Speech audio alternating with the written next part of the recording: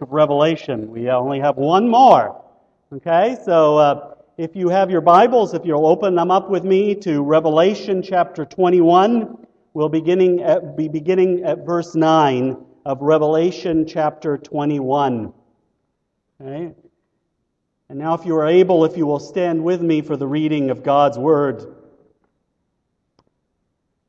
One of the seven angels who had the seven bowls full of the seven last plagues came and said to me, "Come, I'll show you the bride, the wife of the Lamb." And he carried me away in the Spirit to a mountain great and high, and showed me the holy city, Jerusalem, coming down out of heaven from God. It shone with the glory of God, and its brilliance was like that of a very precious jewel, like a jasper, clear as crystal.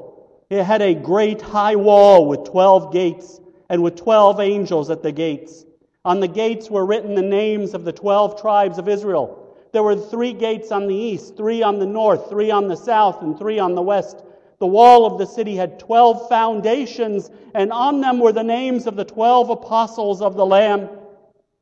The angel who talked with me had a measuring rod of gold to measure the city, its gates and its walls. The city was laid out like a square, as long as it was wide. He measured the city with the rod and found it to be 12,000 stadia in length, and as wide and high as it is long.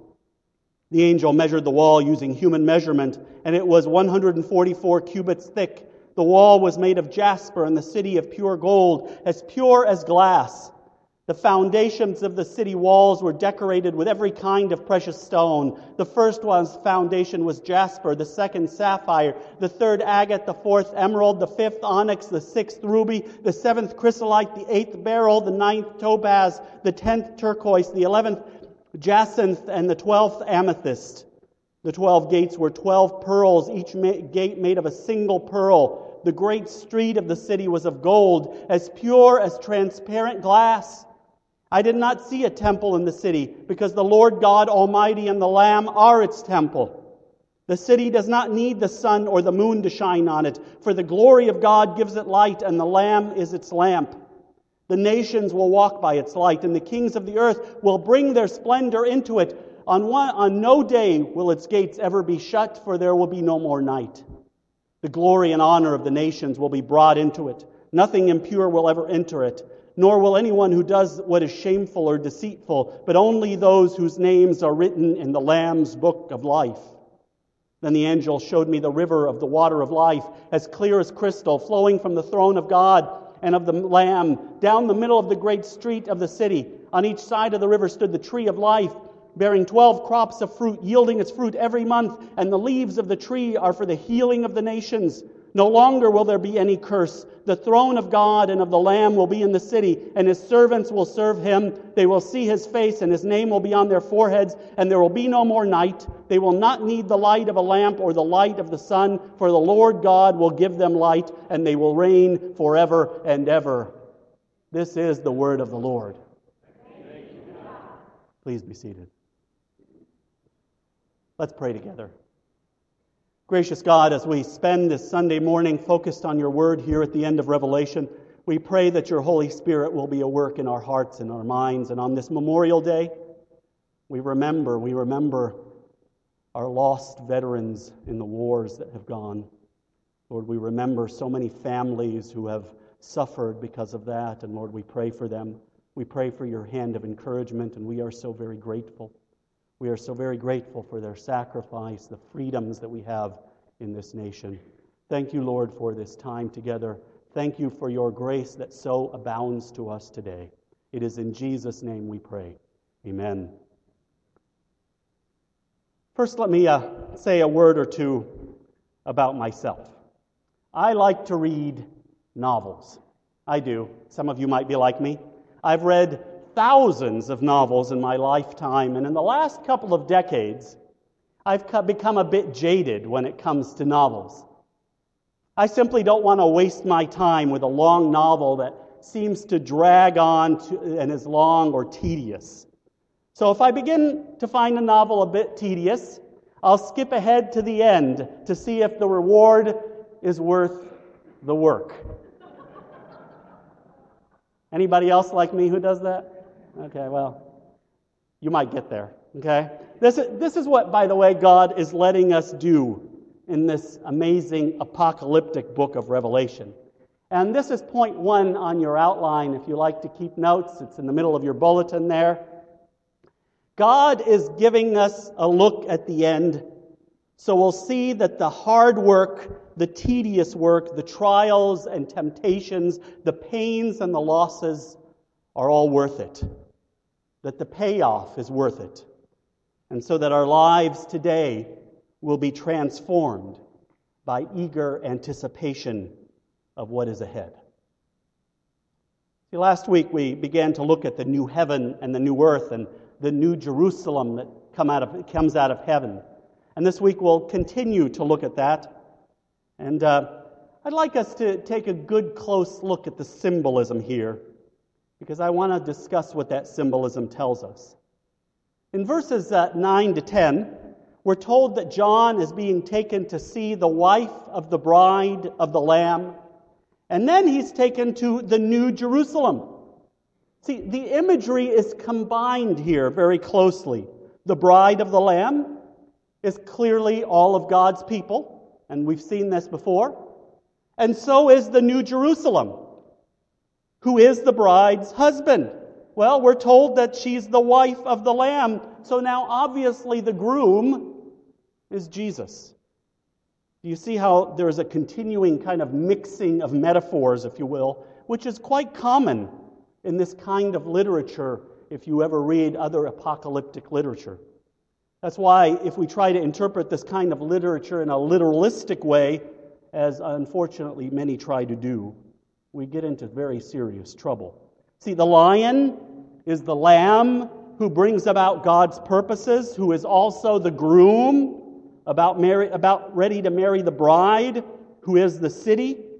See, this symbolism is used quite freely. Then if you look at verses 10 to 14 with me, by the way, this is one long sentence in the Greek. It's one final vision on a high mountain. Back in chapter 17, we saw that John was taken away to see another city. That city was Babylon, the harlot in the desert. And as we read along, we're being called to set these two cities side by side, to compare and to contrast, if you will. We're told that this city, God's city, shines with the glory of God. See, the city, God's people, reflect the beauty and glory of God.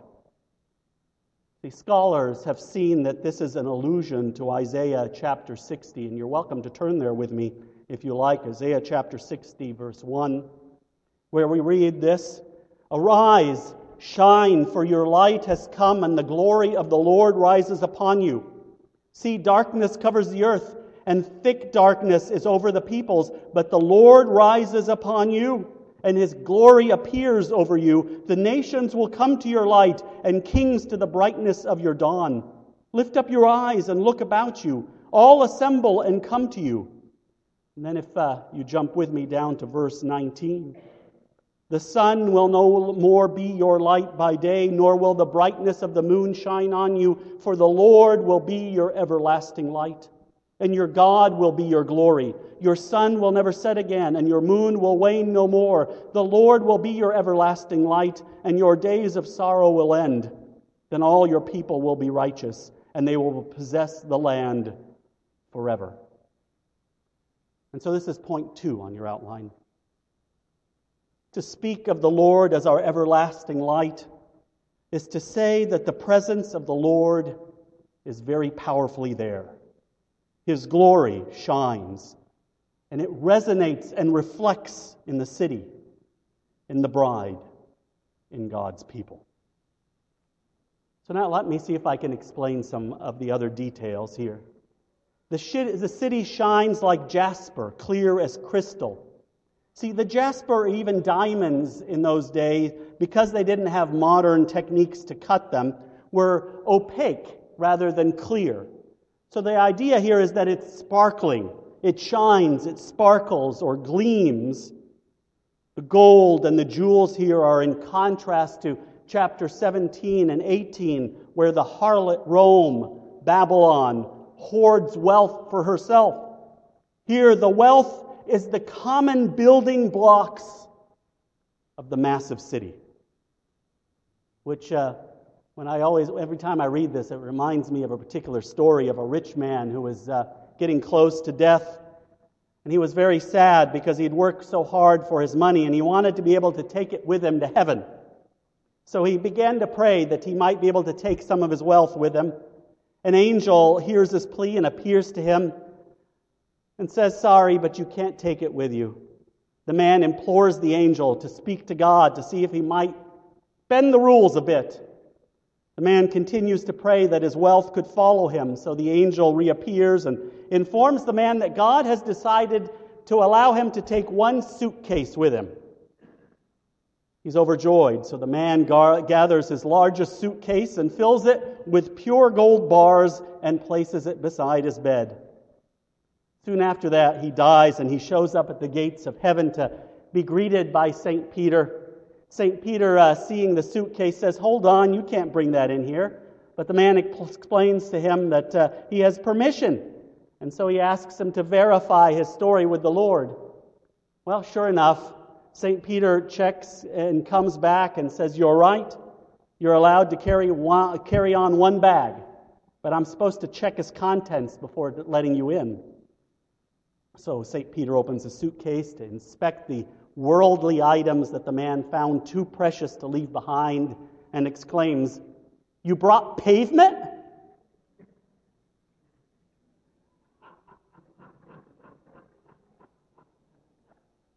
See, the gold is the common stuff of the New Jerusalem. And see, we're told that the city has a high wall with 12 gates. 12, remember, always symbolizes God's people. So in other words, all of God's people enter, all of them. Not a one is left behind. All are included, from the 12 tribes of Israel to the New Covenant Church, represented by the 12 apostles, and we see their names on the gates. All of us. All who trust in the Lamb of God who was crucified and has risen. None of God's elect will be left behind. And so if you are in Christ, if you have trusted Him for salvation, you will not be left behind. Now let me clarify something else, and this is point 3. The wall isn't for defense. It's merely the structure of the city. The 12 foundations are the apostles. The church rests on the apostles, or as Paul puts it in Ephesians, built on the foundation of the apostles and prophets, with Christ Jesus Himself as the chief cornerstone. And now in verses 15 through 17 is the measuring of the city. The measuring rod in John's time is just over 10 feet long. And the size of the city here we're given is enormous. It isn't like any other city. The wall is 144 cubits. And that measurement makes 2 key points. 144 cubits is about 150 miles. So the first point is this. The city is massive. And it's large enough to include all God's people that have ever lived. Point 4, though, is a little more important. The number 144 is symbolic. It's 12 times 12 again. We've seen this before. In other words, it's inclusive. Again, it's an emphasis on the inclusivity of all God's people who have ever lived or ever will live. Jesus has gone to prepare a place for all of His people. Let me point out something else here. In Ezekiel chapter 9, Ezekiel spends 9 chapters giving us a design for the New Jerusalem and especially the temple. In Isaiah chapter 54, we get description of the gates as of crystal and walls of precious stones. Zechariah chapter 2 tells us that Jerusalem will need no walls because God Himself will be a wall of fire around her. See, if we were to take them all literally, we would be in clear conflict. So let me be clear, as I've tried to indicate all along through this series, these details are not to be seen as literal. They're symbolic. The entire concept has to do with the New Jerusalem shining with the glory of God, the gems, the gold. All of this isn't literal, but it has to do with the full presence of the glory of God. Ezekiel's New Jerusalem had 18,000 cubits all around. John's is nearly 2,000 times larger. The massive size would be illustrative, and it's a message of comfort for the Christians of John's time, who they only knew themselves as a small remnant of persecuted believers. The message in part is that God has many of His people whom He's yet to call to Himself, many millions and even billions more. The gates are described as giant pearls. An expensive pearl in those days was worth more than most other possessions. You might remember Christ's illustration of the kingdom of God in Matthew chapter 13. Do you remember? Again, the kingdom of heaven is like a merchant looking for fine pearls. When he found one of great value, he went away and sold everything he had and bought it. See, so once again, what's being highlighted is the inestimable value and worth of being a part of the eternal city, being a part of God's people, and that it is worth giving up everything we have in this world to be a part of it. Now, we're also told that there's no temple in the New Jerusalem. Do you see that here? And this is the opposite of, by the way, the traditional Jewish writings, which aren't in our Bible. For them, the new temple was the central aspect of the New Jerusalem. A commonly recited Jewish prayer had 18 benedictions, which looked for the renewal of the temple. But here, the new city itself is a temple, the dwelling place of God. God lives among His people, and they live in Him. See, while this is a reality in part for us now, it'll be taken to a much, much deeper level. And then we're told the city won't need a sun or moon. The entire created order will walk in explicit dependence on God. God Himself, in all His glory, will be our light and glory, infinitely better than the sun and moon. See, the cities of that day were dark at night, as you can imagine, which is starkly different than the New Jerusalem, which will be filled with continual light. Everything that's glorious among the nations also will be brought in. All that is beautiful, all that is good, the nations bring to offer God in light of His greater glory. See, back in Revelation chapter 18, if you might remember in our series, the nations brought their wealth into Babylon. Now the faithful believers from those cities bring all that is good and glorious and true into the city of God. They can enter the city only because their names are written in the Lamb's book of life. Do you see that here? And the gates are always open, which tells us there is no need for fear of enemies. Now, all of this not only gives us hope and joy and promise, it's also serving as a warning. This is a holy city, and no one who still harbors evil will be there. The wicked will be banished. And then we're told a river flows from God's throne, which should cause us to remember that it is Jesus who is the water of life. He is the living water that satisfies eternally. He is full and true refreshment throughout eternity, and it flows from the throne as an eternal supply of life. The imagery of Jesus, the living water, is now here united with the first paradise of Eden and the tree of life.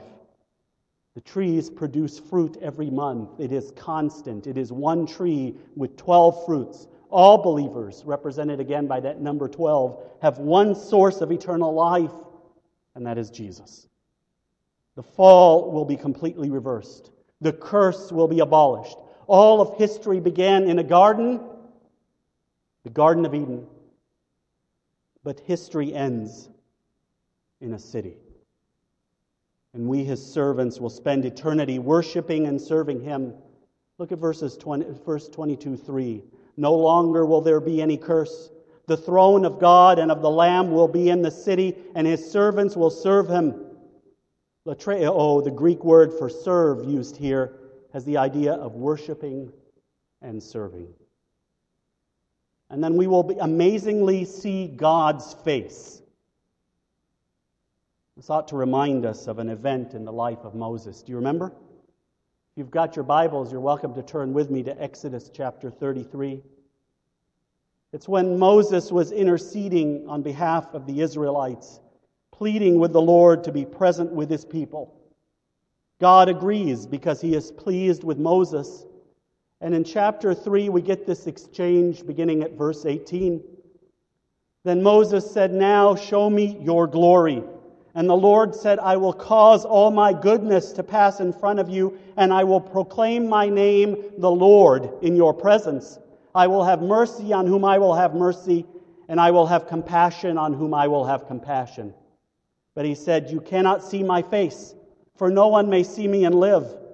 Then the Lord said, "There is a place near me where you may stand on a rock. When my glory passes by, I will put you in a cleft in the rock and cover you with my hand until I have passed by. Then I will remove my hand, and you will see my back, my rear end, if you will. But my face must not be seen." God passed by him, showing him only his backside, because the full revelation of God's glory in his face was too holy, even for Moses to see, or he would die. But soon, we, God's sons and daughters, the bride of the Lamb, we will live with him and see his face and the full glory of his appearance. A light that completely banishes all darkness. His face so holy it obliterates all sin. A purity that abolishes all evil. When Moses saw a mere glimpse on the backside of God, his face reflected and shone with that glory. Now I'm coming back to this.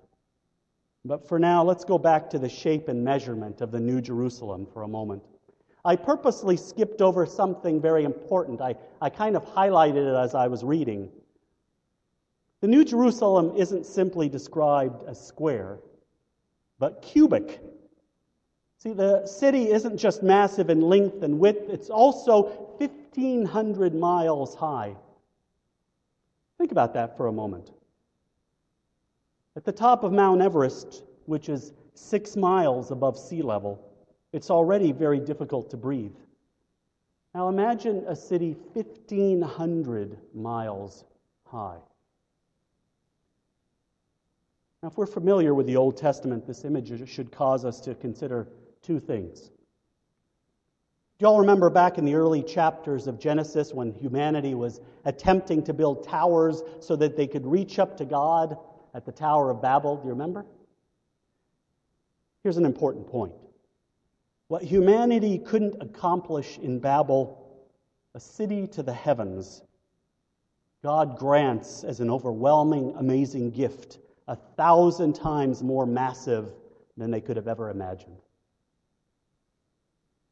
There's something else.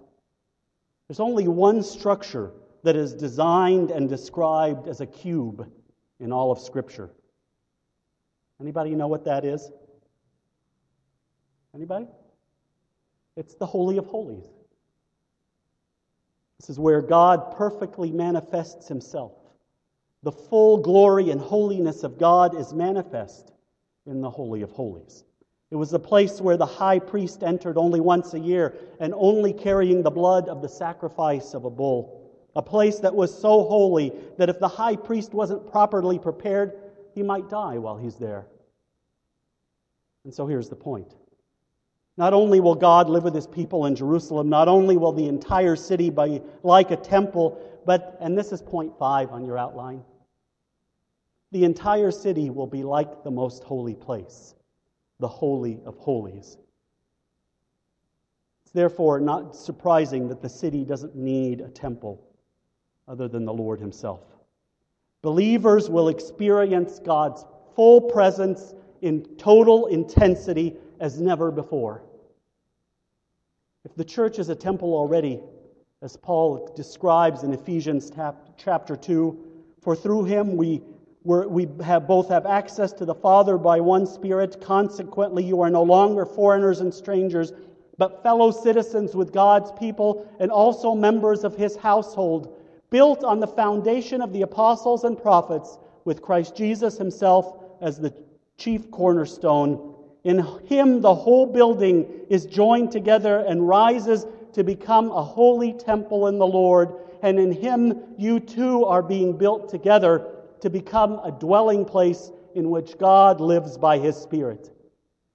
See, our future experience is even better than this. The whole city is the holiest place, inviting continual worship and enjoyment of God's presence. There's no temple in the New Jerusalem. There's no need for a place that is a mediating presence between humans and God. God is fully present in all His glory with His glorified people. And remember, there's no sun or moon. They give us light, but which we need for life. But in the full presence of God, there is no need for light. There is no darkness.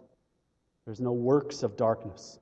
All because the glory of God and the Lamb are on full display. All the experience of love and intimacy that we might experience today is just a small foretaste of the joyous intimacy we will experience with our Savior in the new heaven and the new earth. The greatest marriage in the world, with the greatest romantic intimacy imaginable, is just a shadow of the full ecstatic intimacy that we will experience in the new heaven and the new earth. For his first sermon in an elementary preaching class, Lawrence, who was an African student, chose a text describing the joys we'll share when Christ returns and ushers us to our heavenly home. His words were this way: I've been in the United States for several months now. I've seen the great wealth that's here, the fine homes and cars and clothes. I've listened to many sermons in churches here too. But I've yet to hear one sermon about heaven.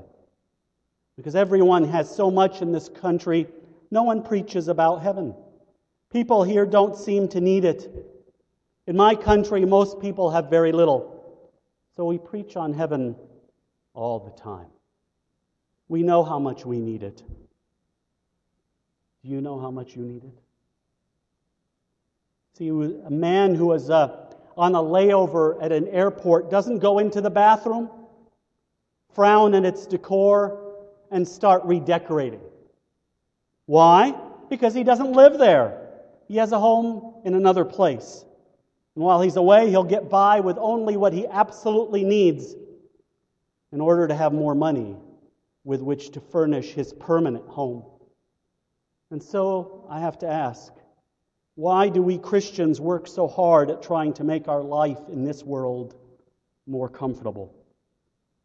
This is just the airport, and we are in transit. We should spend our energy on enhancing our eternal reward and not worry so much about the bare walls and the airport restrooms.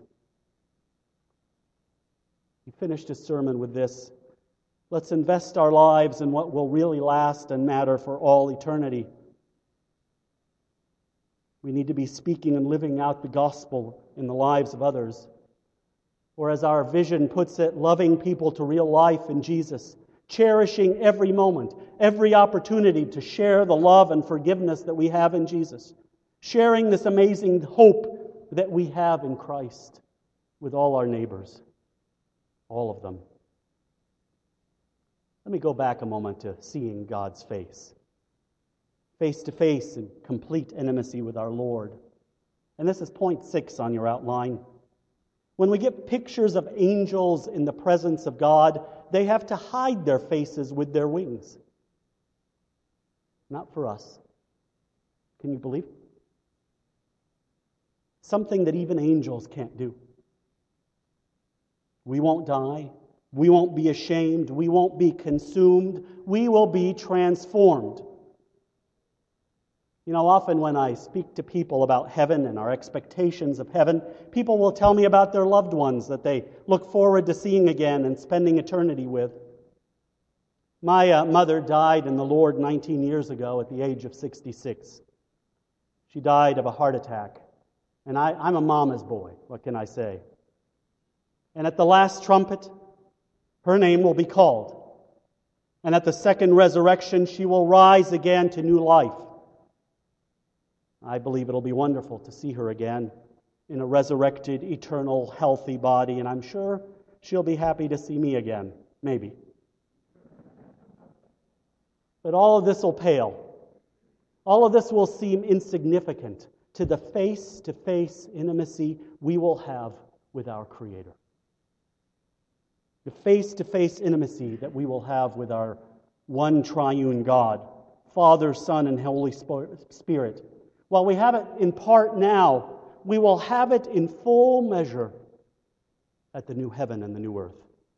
What we look forward to most, paling in all other future hopes, is that amazing intimacy. Every joy will be perfected. Every ecstasy will be beyond measure. Every love will be deep for all eternity. And all this will be centered in that face-to-face intimacy that we will have with our Savior. See, this is my vision. This is what inspires me every day to prayer and to sharing the gospel. It's what inspires me every day to pray for each of you and to pray for those around me who don't know Jesus as their Lord and Savior. When I find myself filled with this vision, I find myself desiring very different things than the corrupting world has to offer. I pray that that's your vision today. I pray that your greatest desire is to see young people and old come into a passionate relationship with their Savior. I pray that our hearts and minds continue to be filled with heaven, that we might be truly earthly good, that we're empowered to live out our calling, using our time, our talent, and treasures for eternal purposes. See, this is really what my time as transitional pastor is all about here with you.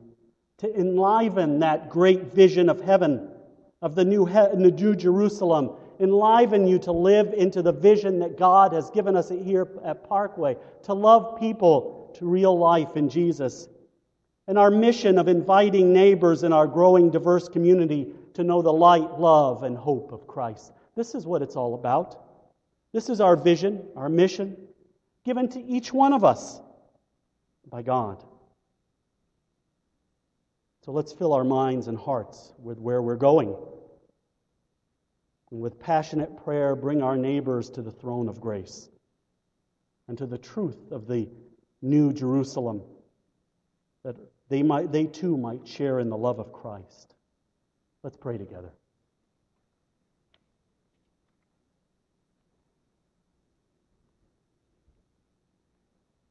Gracious and loving God, what an amazing joy it is to be able to see the end, to see the amazing hope that we have before us, to be a part of this new city, this new Jerusalem that you are creating and preparing.